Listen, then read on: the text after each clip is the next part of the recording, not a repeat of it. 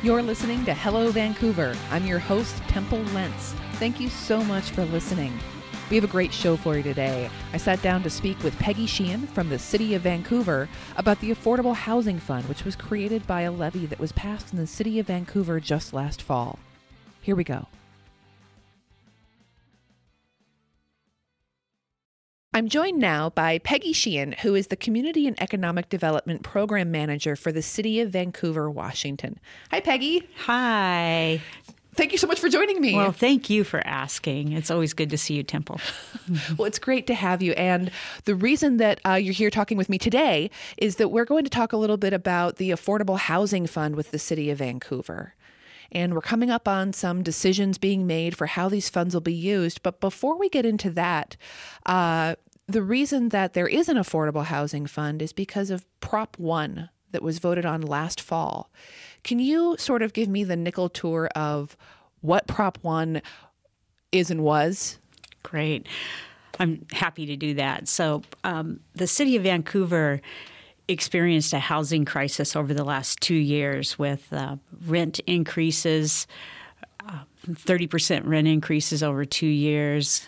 Some people even had double rent increases over the last couple of years. It really impacted the folks that are lower income. So the City of Vancouver received lots of comments through the city council meetings over the past year talking about the impact of those rent increases and our low vacancy rates. So our glorious council declared a housing emergency, and they looked at all the things we could do as a city to impact rents and vacancy rates. They formed a committee, and the committee was called the Affordable Housing Task Force. We met in 2015 for 9 months and came up with a whole plan of what we thought a city could do to impact the affordable housing. And that was a pretty extensive list, as I recall. It was. We came up with 13 different options. And what were some of the things that were on that list? Some of the things that were on that list were trying to redo some of our ordinance to give people longer times for rent increases. So by that I mean a landlord has to give people 45 days before they increase their rent, have to give people 60 days before they evict them. And we came up with some other ideas on maybe looking at inclusionary zoning, changing our current ordinances that would allow for fee waivers for affordable housing, looking at ways that we could try to incentivize housing choice, like, for example, accessory dwelling units. And then the top priority was looking at how do we create a fund for affordable housing in our community. That then Proposition 1 came out of that. So, like I was saying, the City Council declared a housing emergency, housing crisis, whatever you want to refer that as, and then the City Council voted on putting a levy on the ballot, and it was called Proposition 1 because the way the levies work is the first levy is like the first one that comes in is one. It's one, second one is two, third one's three. So this was Proposition 1. And then the nonprofit community took that to heart and did all the campaigning for that. Cities can't campaign. We provided lots of educational opportunities for the community, but the nonprofit world is the one went door to door. They did all the advertising, did all the signage, and they did an amazing job.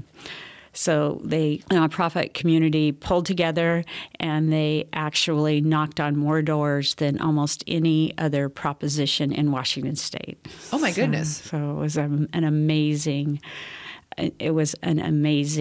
adventure for them, opportunity for the city. And then another amazing thing is that it passed. So it passed by almost 58%. Yes, which a lot of the expectation is the margin isn't, it might seem like 58%. That's just over half, but that's just over half. Right, exactly. You only need 50% to win, or 50 plus 1. So that's great. And so what was the for those who don't know, what's the total? So this was a tax increase that was passed. So what's the effect on the individual homes, and then what's the total income from it? Great question. The total income is $6 million a year for 7 years, and on a house that is valued at $250,000, it's about $100 a year. Now, it can be a little less depending on how many houses are being built or how many new houses, but that's the math that worked out to be. If your house is valued more, you're going to pay a little bit more, and it's about 36 cents per $1,000 of value on your house. Now, all that's pretty complicated, but the assessor's office explains that very well. And it's within the city of Vancouver as far as the district that is both taxed and where these funds are supposed to be applied. Correct. And one of the reasons we're talking is because that went into effect. It passed in November, and so this 2017 is when that's being applied, and so funds are starting to come in. You're right on. So the way that it works is, as taxes are paid, then the city of Vancouver gets that portion. So we've collected about $3.3 million. Then by the end of the year, we'll have close to $6 million. So what we decided to do is not wait till we get all of the money. So we're going to go ahead. We've gone ahead and issued what we call an RFP. So we asked for proposals on how people would want to use that funding in order to construct or rehab housing that is affordable to folks at 50% of median. Okay, and so 50% of median is 50% of the median income for the area. And what does that mean? Okay. Yeah. We're both looking at our materials to see what is that number. What jurisdictions do is they receive the area median income as the Department of Housing and Urban Development interprets that. Mm-hmm. So it's very technical and a little boring. But anyway, for our community right now, for a family of 4 at 50% of median, it's $36,650 a year. Okay. So that puts it in a context. Mm-hmm. And so it's for housing for people in that income bracket. In that income bracket. Okay. And the state law that's what the state law requires. So in order to do the levy, we did it under this particular RCW that requires that we spend the money on households that are 50% of median or less. And that's a very low income households. Yes. Yeah. As you can imagine. And that's for a family of 4. So that's for a family of 1, that's $25,700, and that's probably someone on Social Security, maybe Social Security and food stamps, small pension, so it's very low. And so the money that folks can present their proposals for is for construction and rehab projects. Correct. So are you able to talk a little bit about the kinds of projects that you're seeking or that have turned in proposals at this point? Oh, yes, I'd love to. So we went out to the community, and the folks that could apply for this fund are mainly developers, because it was just for if you want to build housing, basically, or if you have units already that you want to rent to folks that are 30% of median. So it's a very specific group of folks. We also have funds available for homeowners that are 50% of median or less that we can do rehab on their houses. So what kind of project would that be, where it's an individual homeowner and they're living in their home? Mm-hmm. Like a roof, plumbing. We have that program now, and it's available for folks even at a higher income level. But this funding will support the homeowners at a lower income level. Gotcha. We do lots of roofs through that program. lots of, we have done some foundation work. Maybe somebody's house is, the house is old and maybe shifted, so we try and fix their foundation. Lots of bathrooms, your bathroom wears out. You might need to have some work done on your bathroom to make it more accessible as you age. And so these would be, I guess, the idea behind those kinds of projects would be that folks are in a home, and this will help them stay there because they might not be able to afford those renovations? Exactly. It's a way to keep people in their homes. Gotcha. And to maintain our housing stock. And if folks apply for that, are the individuals applying, or are they applying through an agency or a nonprofit? Individuals apply. We have it all ways. We can have individuals apply. We also are working with property owners that want to rent to low income, maybe help them out. And we also are working with agencies that might own housing, and they would apply as well. And then for the new construction, what are the types of projects that would be applying for this first phase? That's a great question. So we received 7 applications for projects that want to do new construction. And, for example, Habitat for Humanity is looking at funding. And they do, as we all know, they do great work. The Vancouver Housing Authority is looking for funding that'll help some of their projects.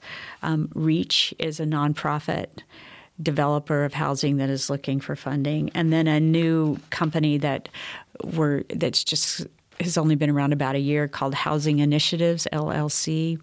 And they are also looking at trying to develop affordable housing.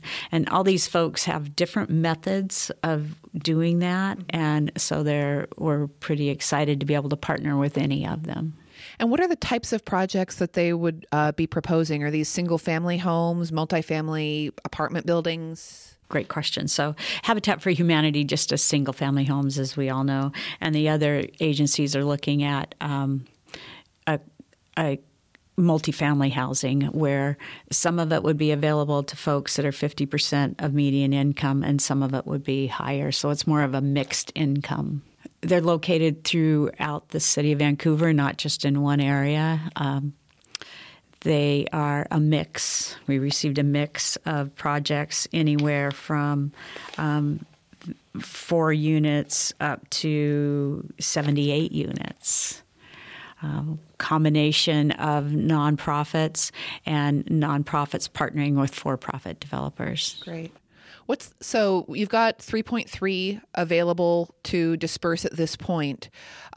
What's the total of the proposals that you got in? That's what a great question. So our proposals that we received are about $5.4 million. So decisions are going to have to be made. They'll have to be made, but we're looking at the possibility how we might be able to fund them all and then maybe do some shifting next year, because not everybody needs the money right now. Somebody might need the money later in the year. So we're looking at all of that.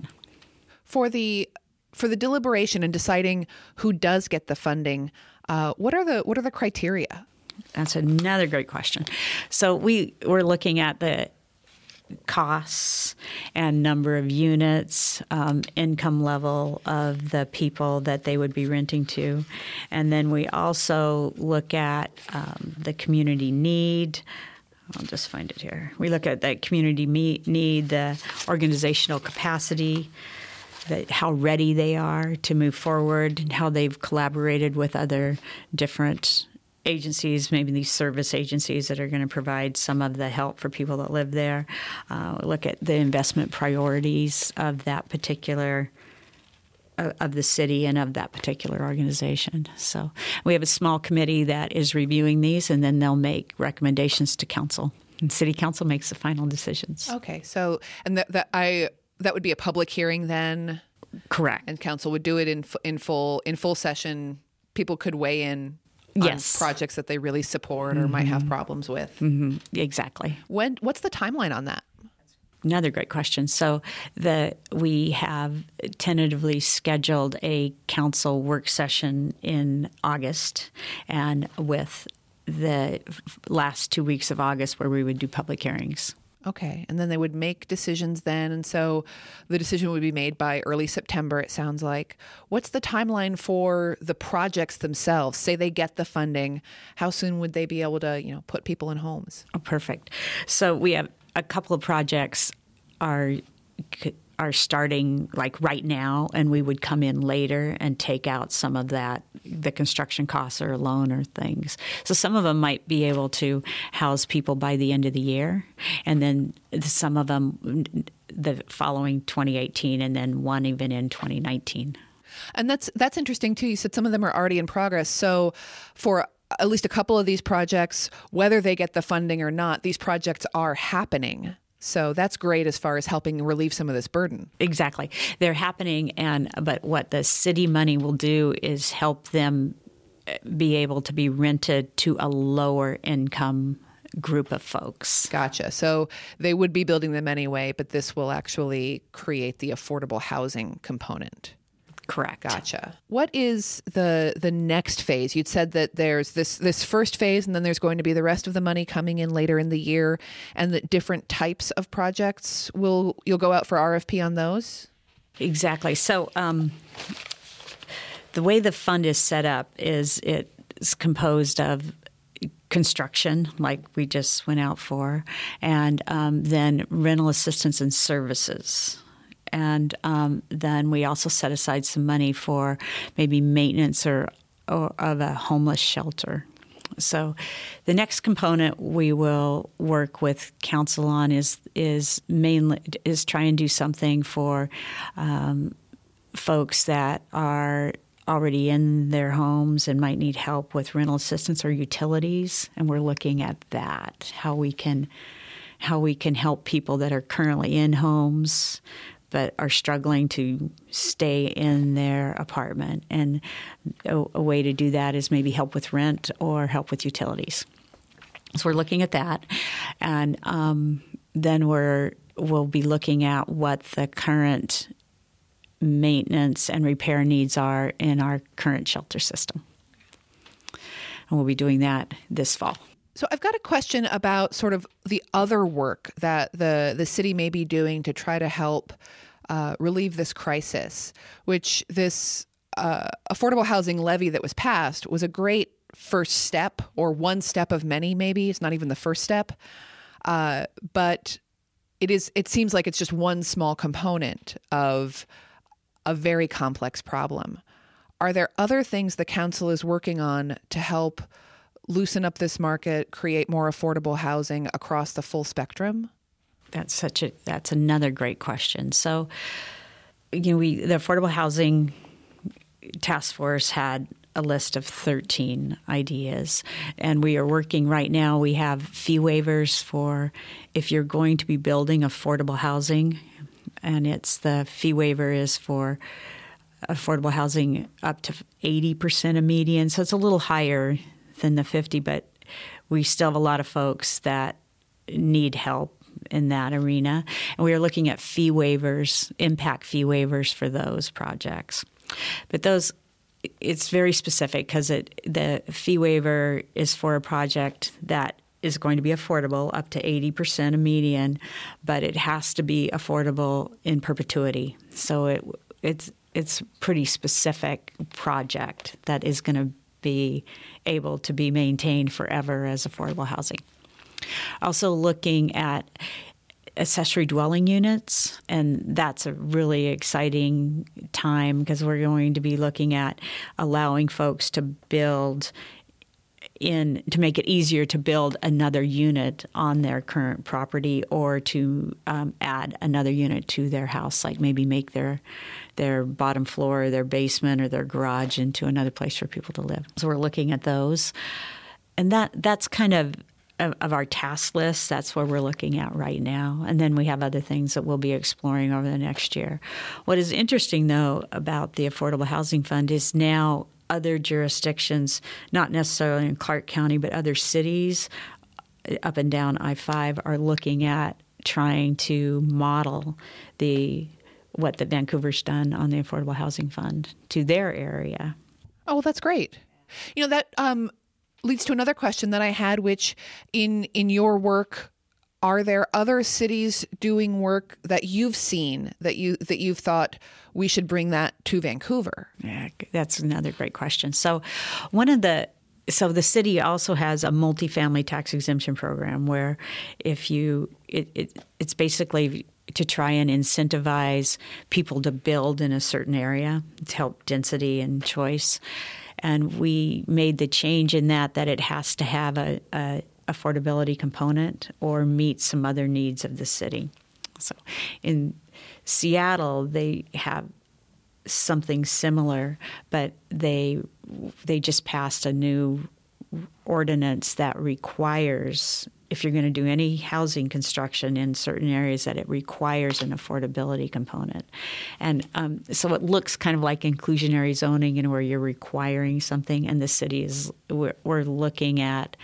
we'll be looking at that possibly after we've seen what the impact of the current work that we're doing, because we're doing a lot of work on affordable housing, and we want to make sure that the pieces that we are doing now work, and evaluate that before we move to something even more stronger, like inclusionary zoning or requiring some level of affordability.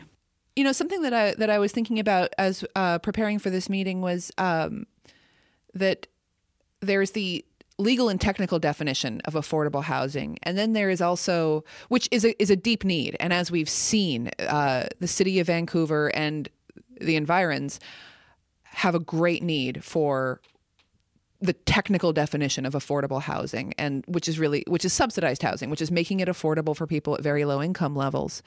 Then there are a lot of people who are kind of in that not so sweet spot in the middle, where they're not low income or very low income by the technical definition, but they're still priced out of the market. Folks who may want to buy the $250,000 starter home, that there just aren't anymore. And are there things that the city is looking at and working on to help sort of that middle area that may not be a legal definition of affordable housing, but for kind of just the general common people, walking down the street, going to work every day, who find they can't afford to live in the city? So that's a huge problem. As you know, our housing costs just keep going up. People are being priced out all over the region. Yeah. So it is a huge regional problem. We have an economic development department that is trying to work to create more jobs that'll help that.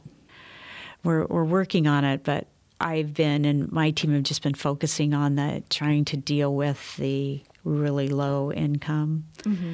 And there are folks who are in crisis and need help right now. To try and deal with that piece. From your perspective, working for the city and having been in this position for a while and seeing the efforts at community development, do you have a sense of how we got to this place where we have ended up in this crisis? People love moving to the Northwest.